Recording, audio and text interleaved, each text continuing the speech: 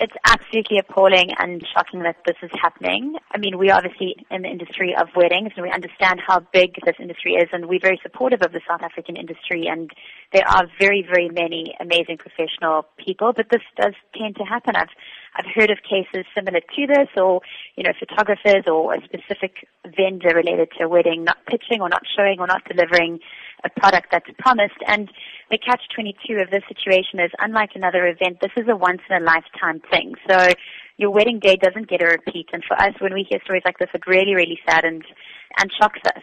As you have said, it's your wedding day. There's no second take. How can a couple ensure that they don't end up like this couple and that things do go as planned and as paid for? In South Africa and internationally, the wedding industry is all about it's a very visual medium. My advice to people is, it sounds like a cliche, but going with someone that's a trusted source, something that you've either seen before with your own eyes at a previous wedding or a friend or family member, or someone that you know that has done something and you can phone up and check sources is very, very important in today's world.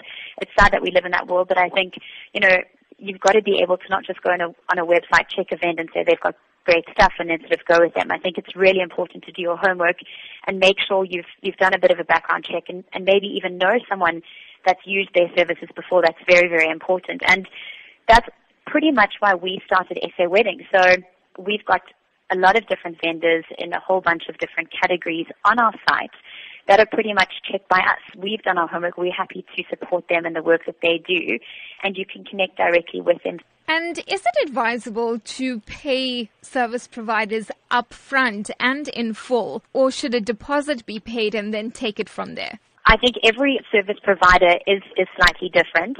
I think that the whole 50% deposit and 50% upon using that person's speciality or service at the event is the standard and norm.